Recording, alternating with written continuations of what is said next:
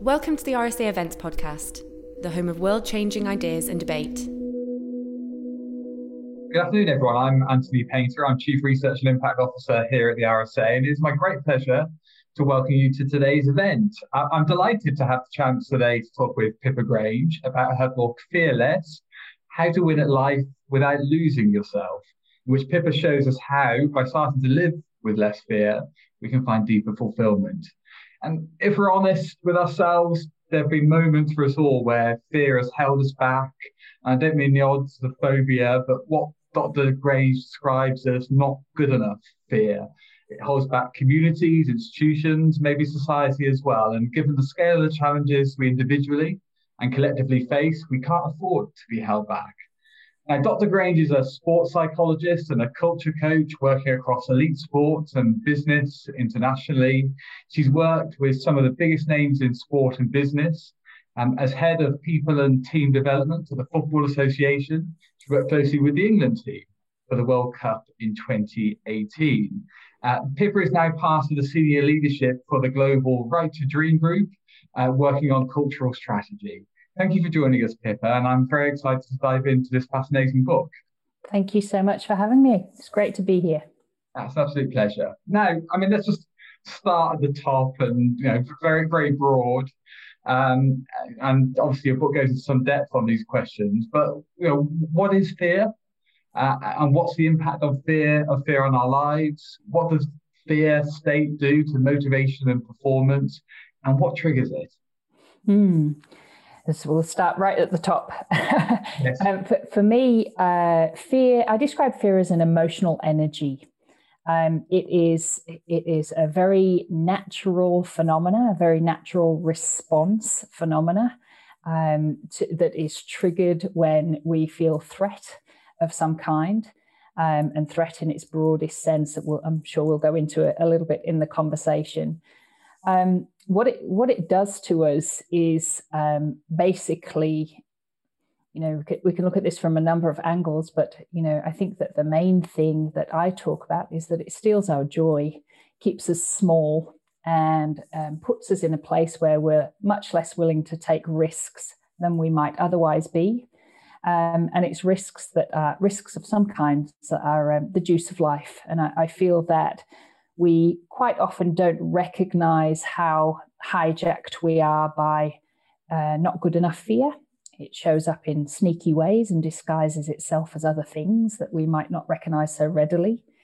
And I think that the great objective here is to actually learn how to turn the volume down on the amount of not good enough fear that's sort of coursing through life, and feel like we have a few more options of how we might like to experience our successes and failures without that sort of shaking fear in the background.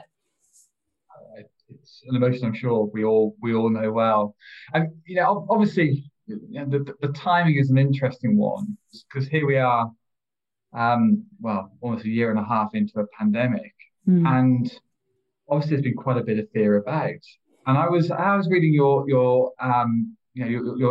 book, which I think there's abundantly fascinating sort of insights into our psychological makeup, stories about ourselves and others that come together and really open out the topic very well. But there was something nagging at the back of my mind as I was reading it, that actually fear may have had its uses in the past 18 months or so.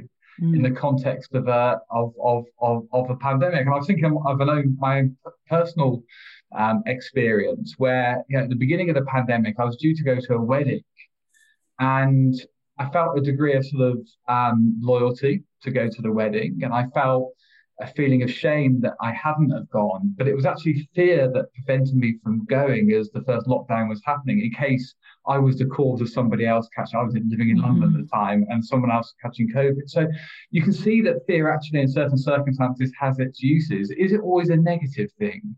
Or even at a societal level, can it sometimes be a positive thing?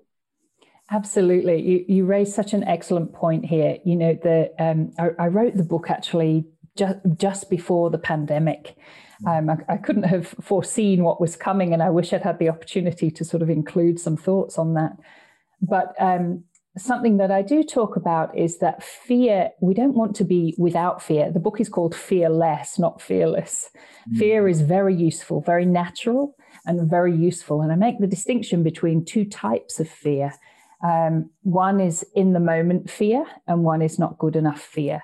In the moment fear is where something is actually threatening you. Something is actually in front of you, you're facing down a choice of something around something where it does involve risk and a threat of some kind. And the example you describe of trying to make a difficult choice between, your value of loyalty and the value of not causing harm or putting other people at risk is a perfect example of something that would stir up in the moment fear and be very real.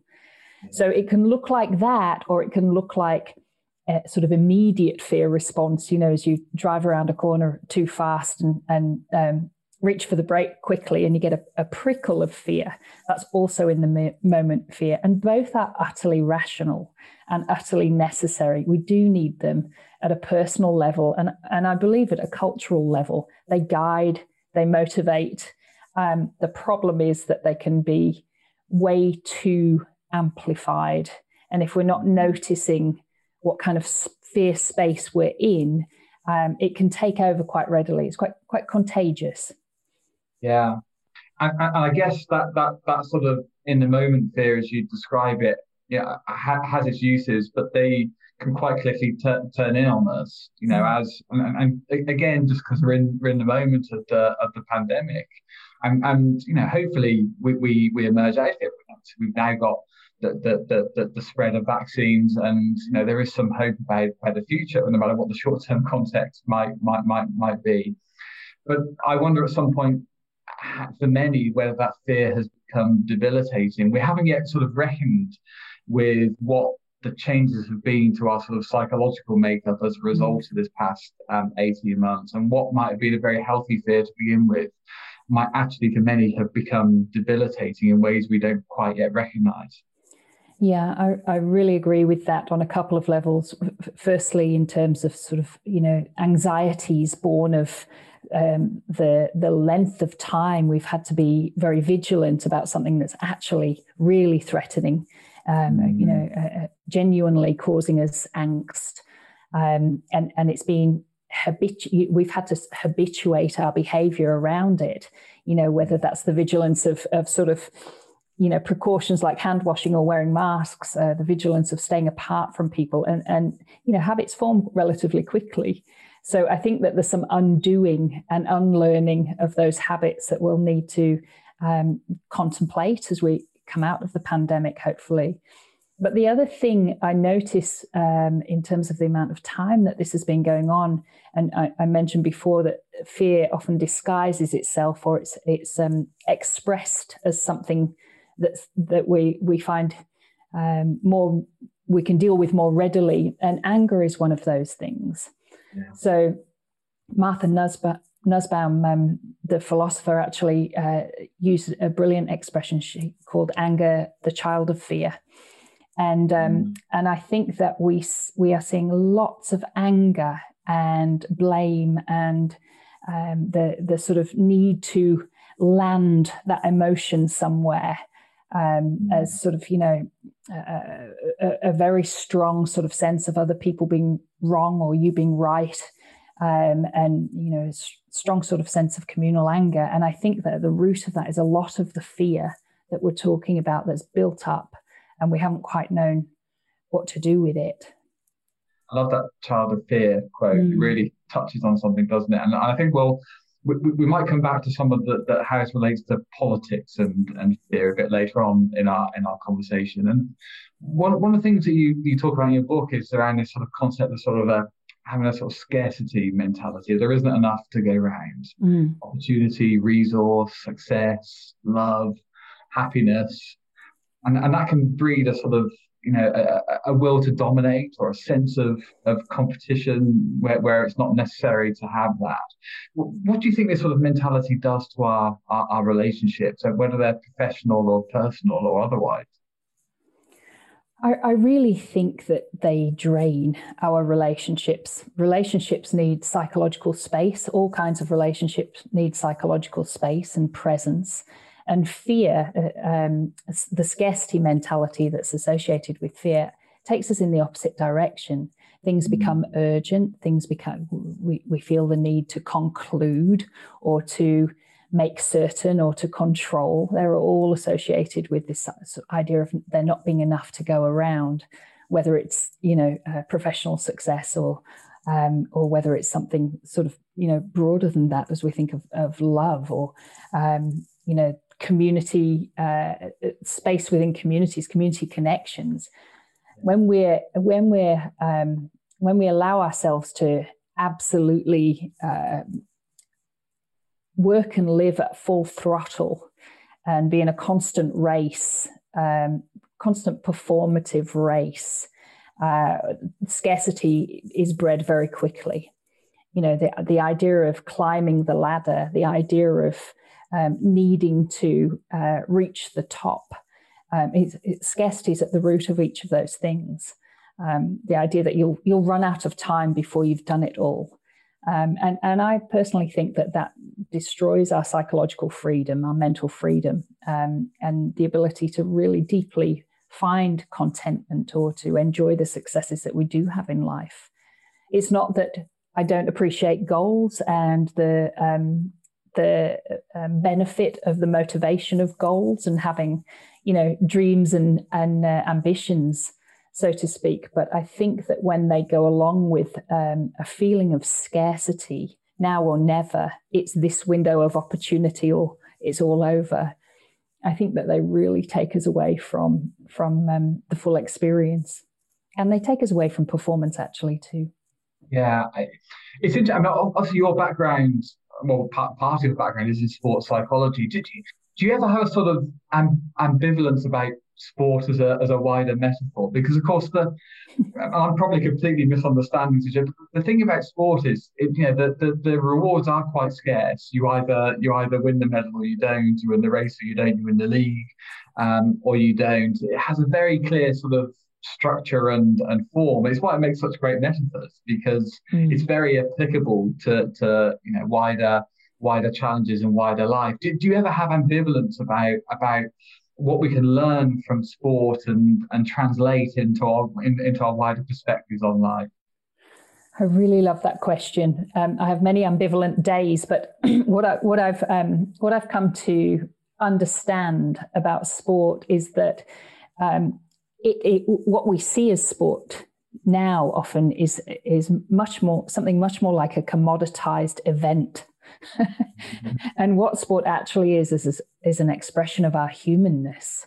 The playing of sport is an expression of our deep ability to compete or to endure or to test our mettle in some way, whether that's against self, against the clock, or against each other. And there's something beautiful in that. And I sometimes find when we talk about sport now, we talk about the professional edifice of it, as this sort of product or commodity. And for me, when I have those ambivalent days, I go back to my understanding of what it actually is and does. And when I think of it from that perspective, I still love it. I still find the joy in it and the point of it and the worth in it for us as a human species. The sense of belonging and community, which of course is so rich, right. And is one of the few ways in which we can all mainly come together. Yeah, and that's actually not inevitable. There are many times where sport's actually not inclusive, or for all our glossy view of it, creating belonging, that's not inevitable. We actually have to choose that as a way of doing sport and being in sport and allowing sport. Sometimes sport's a volatile environment for negativity, so I think it's really important that we choose how we approach sport and what we allow in sport and what we want from it. It can be equally a negative, exclusive environment as it can be something character building and amazing. We have to choose the process ourselves. And of course, there has been a controversy running around players taking the knee in protest at structural racism. And one of the things I read recently that really sort of impacted me, and I thought was a brilliant piece of writing, was actually by the England manager Gareth Southgate, who wrote in response to the criticism the England team were getting for taking a knee. And I've got the quote here. It says, I have responsibility to the wider community to use my voice, and so do the players. It's their duty to continue to interact with the public on matters such as equality, inclusivity, and racial injustice, while using the power of their voices to help put debates on the table, raise awareness, and educate. There was something quite amazing that was happening in that articulation, because what Southgate seemed to manage to do to me was to articulate a version of patriotism that was quite demanding, actually, and was insistent that actually there isn't a world called sport and sportsmen have to play over there. We're all part of a national community, right, and we all have political voice. And actually, if we have a position and a role, we almost have a duty to highlight issues of deep concern. So what was interesting in the context of fear, I think, and it must have been quite a fearful moment, I think, maybe for Southgate or some around him, maybe it wasn't for Southgate, but what it seemed that he's doing, he was confronting fear in a very assertive way, but a very articulate way that I think opened out a different sort of space for this debate. Yeah, I agree. It was a clear and articulate expression of how he sees his responsibility. And I think that, the viewpoint there that I would share is that sport belongs to the fans, to the people. It's not something separate. And as to my point before about it being possible for it to be the best expression of our humanity, like the arts. In fact, it is something then that we have to treat with care and take responsibility for. So you don't get to sit in this separate bubble with a separate set of rules, and you definitely don't get, if you're a fan or it's an observer of the game, you definitely don't get to assume a right that the people who play and the people who are involved in it are some kind of commodity, or some kind of entertainment avatar that don't have the right to civil opinion. They absolutely do. Even if you didn't look at it from a perspective of duty or responsibility, which I'm pretty sure Gareth would, you can look at it in terms of, well, that's actually every player's workplace, and they have just as much right to any kind of civil comment, and especially on something as injurious as racism, to which they have been subject many times. So, I feel very strongly that we don't carve them out in some way as separate to the rest of the rules of society. It's been fascinating the past year or so that seeing some of the most interesting public leaders stepping up in a moment of national crisis have actually been some of the players in and around that England team, some of the clubs. Marcus Rashford is the obviously one that springs to mind. And there seems to be a generation of young sports people coming through. And you see it not just in the male version of the game, you see it in women's football. We've seen examples in tennis and tennis stars demanding that they are treated with a greater degree of respect. But it seems to be a generation of sports people coming through that seem to be embracing this wider public persona. And it must be a difficult thing to be the first one to do that. And you think about in the past and some of the things that some sports people experienced in the past, homophobia, racism, and so on, and didn't have a voice in that process. There's something very powerful going on in confronting fear, but then opening out wider public engagement as a result. I think that's probably true of young people generally. there's a cultural shift towards sort of a more realistic and a less fear-driven culture that that they want to create for the future and that they're prepared to live in. And that's wonderful. That sort of, especially in sport, that sort of hyper muscular, tough it out, take it on the chin sort of mentality. It just doesn't wear anymore. It is not now and never really was a sound culture.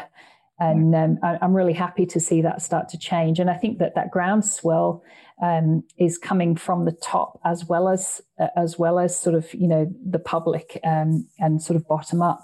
I just noticed before our conversation today that there was a bid by the German Football Association and football team to actually be able to light up their stadium at the next game with the rainbow flag as they play Hungary in protest to the anti-homosexual laws being passed by Hungary.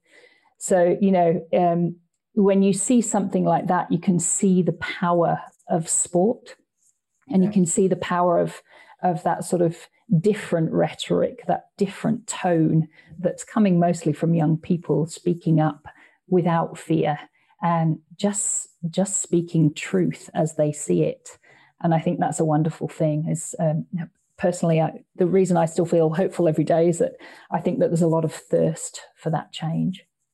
There is not quite within UEFA. It would appear who apparently have tried to block it. But you don't have to express an opinion on that. That's my own personal opinion. But if you want an institution that is woefully out of date, then UEFA might not be a bad place to start. But when you look at that, don't you think that it's becoming abundantly clear where those woefully out of date institutions are? Yes. Because that public conversation is getting stronger with more voices of authority figures or respected, credible figures, as you mentioned, even Gareth, on racism.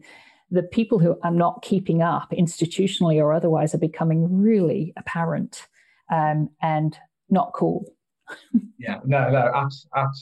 Absolutely not. Now, in your book, you talk a lot about sort of winning shallow and winning deep. So do you want to talk us through those ideas in a little more detail?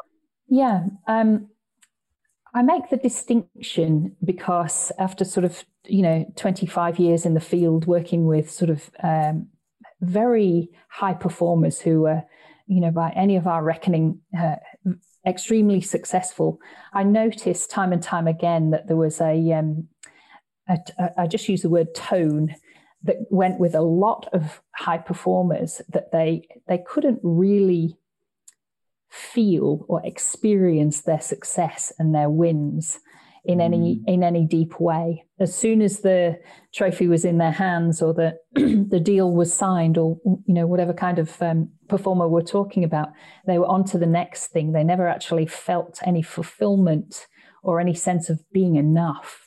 And the term I coined for that was that they were chasing shallow wins. It never actually felt like it hit deeply. It was never bone deep in contentment.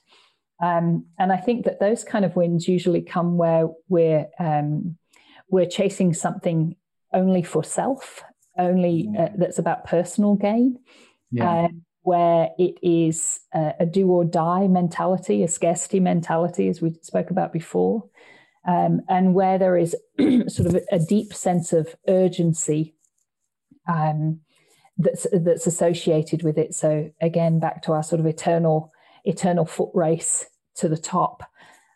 Those wins, in my experience, working across many elite athletes and business performers, from sort of boardroom to boot room, was that they don't feel good. They feel shallow and empty and vapid. And then there's the alternative, which is the deep wins, where usually there is something in that is about more than you.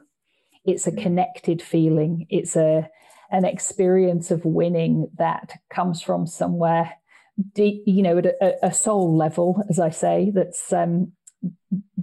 feels both earned with blood, sweat, and tears, but it feels like it has real meaning beyond just the trophy in your hands. So, they're not as easily, you don't come across those as readily as some of the shallow wins, perhaps, because they require, it might be the same event or the same outcome that you're talking about, but they require a shift in perspective from us to really feel that you're working on something purposefully.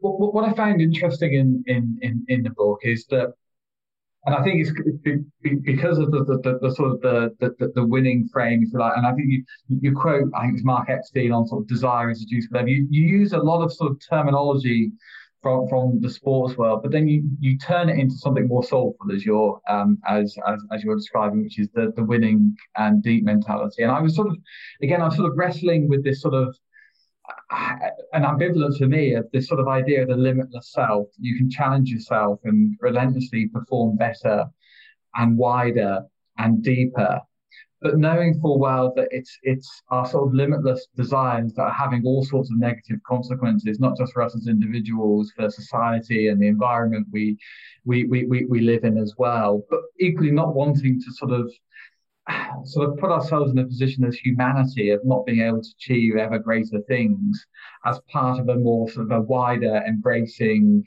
communitarian humanity that can reach out above and beyond and not just have those shallow victories. Can you help me navigate this sort of tension a little? Because I think you do it quite well towards the end of the book, and then I got it.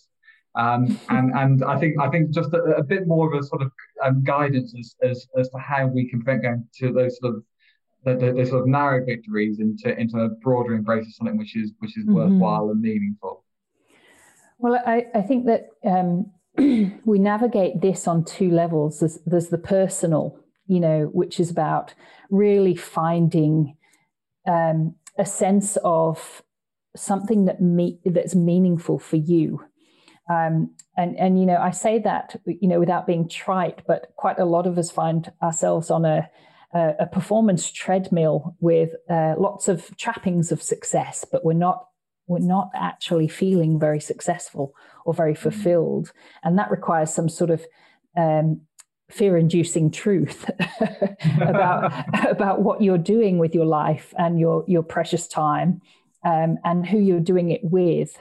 And whether you're actually experiencing any sort of meaning in that, and whether you're climbing the right ladder, so to speak. And that's an individual journey. And I talk in the book about some of the ways that help you access that as well. And really sort of coming back to the idea of what you desire, and like understanding or unpicking what your dreams are without it sounding fluffy and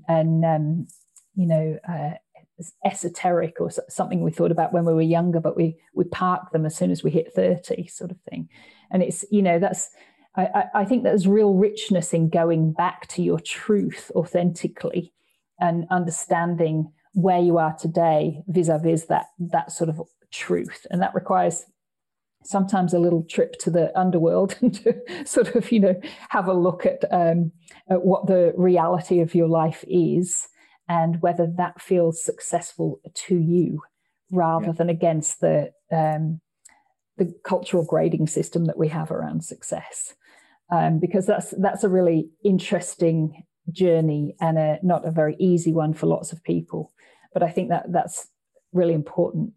The other thing, though, is to recognize the cultural zeitgeist that we're in around success and winning and fear and what good enough looks like and how deep a hold perfectionism has on the way that we live. Perfectionism, consumerism, how they actually shape the way that we think and the narratives that run us, the ideas that run us. And I think if we take the time to go a bit deeper on those, then, a lot of those narratives have fear, have a little dark spot of fear right in the middle of them, a lot of those ideas. And, they're the ones that we should stop and challenge and stop and ponder. I'm not saying every single one is wrong, but have we actually thought about the ideas and beliefs and narratives that run our life, and where fear shows up in them? And when we can unpack a little bit of that, suddenly there's more space to make choices that feel more purposeful or stronger for you. And then they're not necessarily dramatic. Sometimes they're small shifts, but they're really, really fundamental, even if they're not huge. Well, you've done a lot of work with investing in opportunities for women and girls. And in terms of those sort of cultural expectations, of course, expectations around appearance and how that can weigh down. We talk a lot about purpose. Of course, society can choose in a narrow way purpose for people, often young women and girls, and the feeling that they have to look a certain way, be a certain way, and so on. How can we it's difficult, you're alone and you're bombarded with these cultural expectations through the commercial world, media, social media, most particularly. How can we start to change that script, do you think? I think lots of people are working on that and doing great work on that. But, for me, it comes back to the idea of worth. Like the only reason that there's a distracting sort of set of ideas about women's, how women or girls look is because we have an idea that that's the center of their worth. And, when we can, move that to the side and actually come back to what a woman or a girl's inherent worth is, and she can understand that. And she can bring that to the table with confidence, then I think that's a huge step forward. A focus on the physicality. It's actually not just women anymore. I think that's very increasingly prevalent for men, but it's been a long history of that for women. It's not that that's bad in and of itself, but it's distracting from worth. That's really got very little to do with an individual's value. And that's the shift that we have to make so that people can understand that they're, that they won't be rejected if there is some kind of less in that respect. Yeah. And it also plays out on the sort of the stage of status as well, doesn't it? And, we come with these sort of enormous, very impressive brains to help us navigate the world in a variety of different ways, socially, cognitively, so on. But they've got a lot of flaws to them. And if there's one bit of wiring, that, fundamental wiring I could correct, it's kind of this inherent desire for sort of status. That I think leads to a lot of the sort of corrosive behaviours that you're describing, and the will to dominate. How do we start to confront the sort of tyranny of status in our lives? Because it does drive towards sort of fundamental exclusions. It does, and for me, my lens on that is a cultural one, and I think that we're obsessed with status because we fear rejection without status. It is a fear at the heart of status, the need for status, the need for power. It's fear at the heart of it. And that's why I focus on fear as the topic rather than status or any of its manifestations. At the end of the day, the more we can have our hand on the volume around fear, the easier we're going to be able to navigate something like the need for status. So it's like the secondary symptom, if you like, of the central issue, which is being too fearful. And, for me, the design flaw in this incredibly complex brain that we have is that we have maybe just a half-second difference in the speed of processing between what I call in the book, our old circuitry, that includes the amygdala, and the newer circuitry of the prefrontal cortex that allows us to reason and be rational and contemplate life. It's just a little bit slower than the old brain. And that causes immense amounts of complexity and difficulty for us, because the old circuitry is much more interested in survival and power and being safe, and preservation. And the new circuitry is much more interested in contemplating possibility, contemplating the possibilities. But it's just that one step behind. That's a little bit of design flaw I would fix if we could. Got to get a new circuitry to catch up a bit. Yeah. And of course, advertisers, marketers, they're all onto this and have been for generations, right?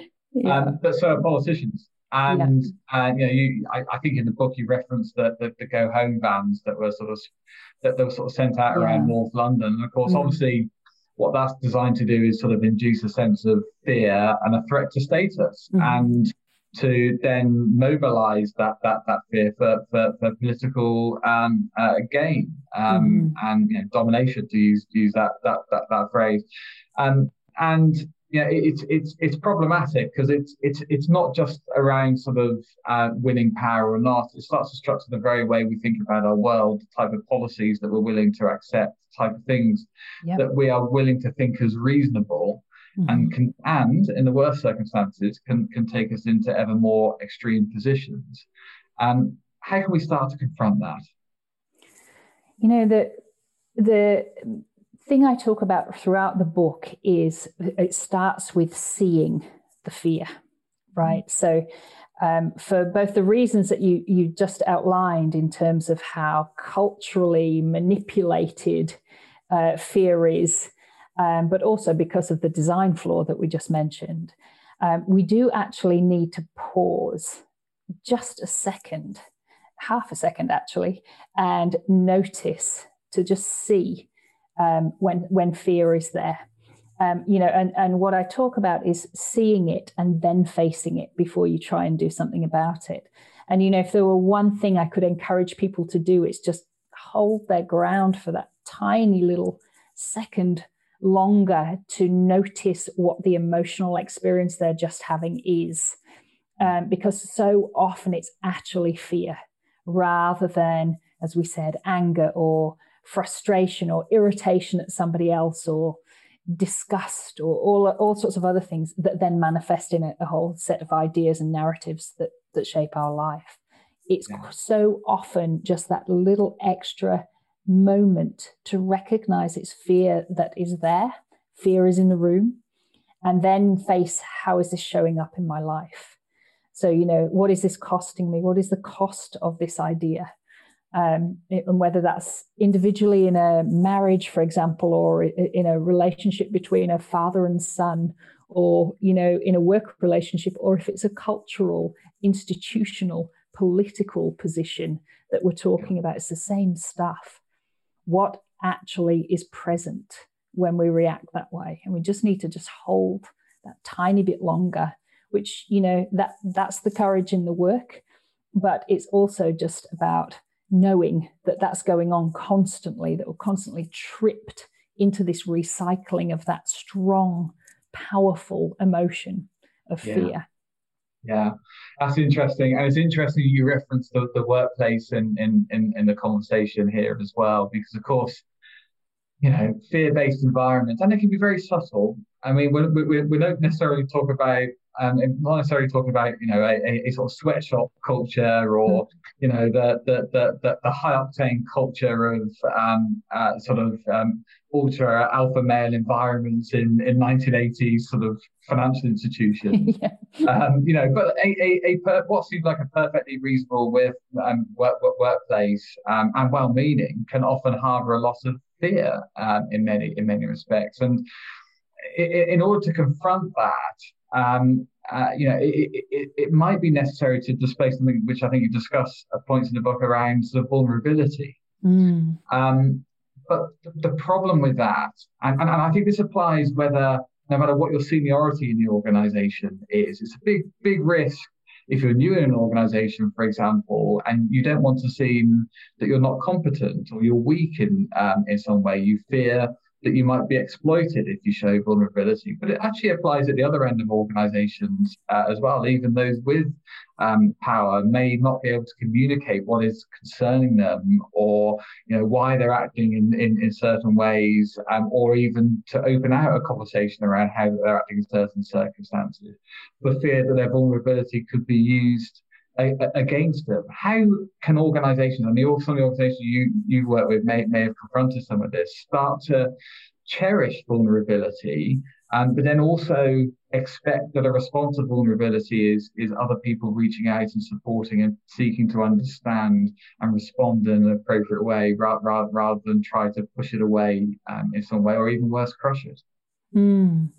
Yeah, I totally agree that the other end of the spectrum of like those with the most power, those who seem like they actually have it all together, are equally strained when it comes to showing vulnerability.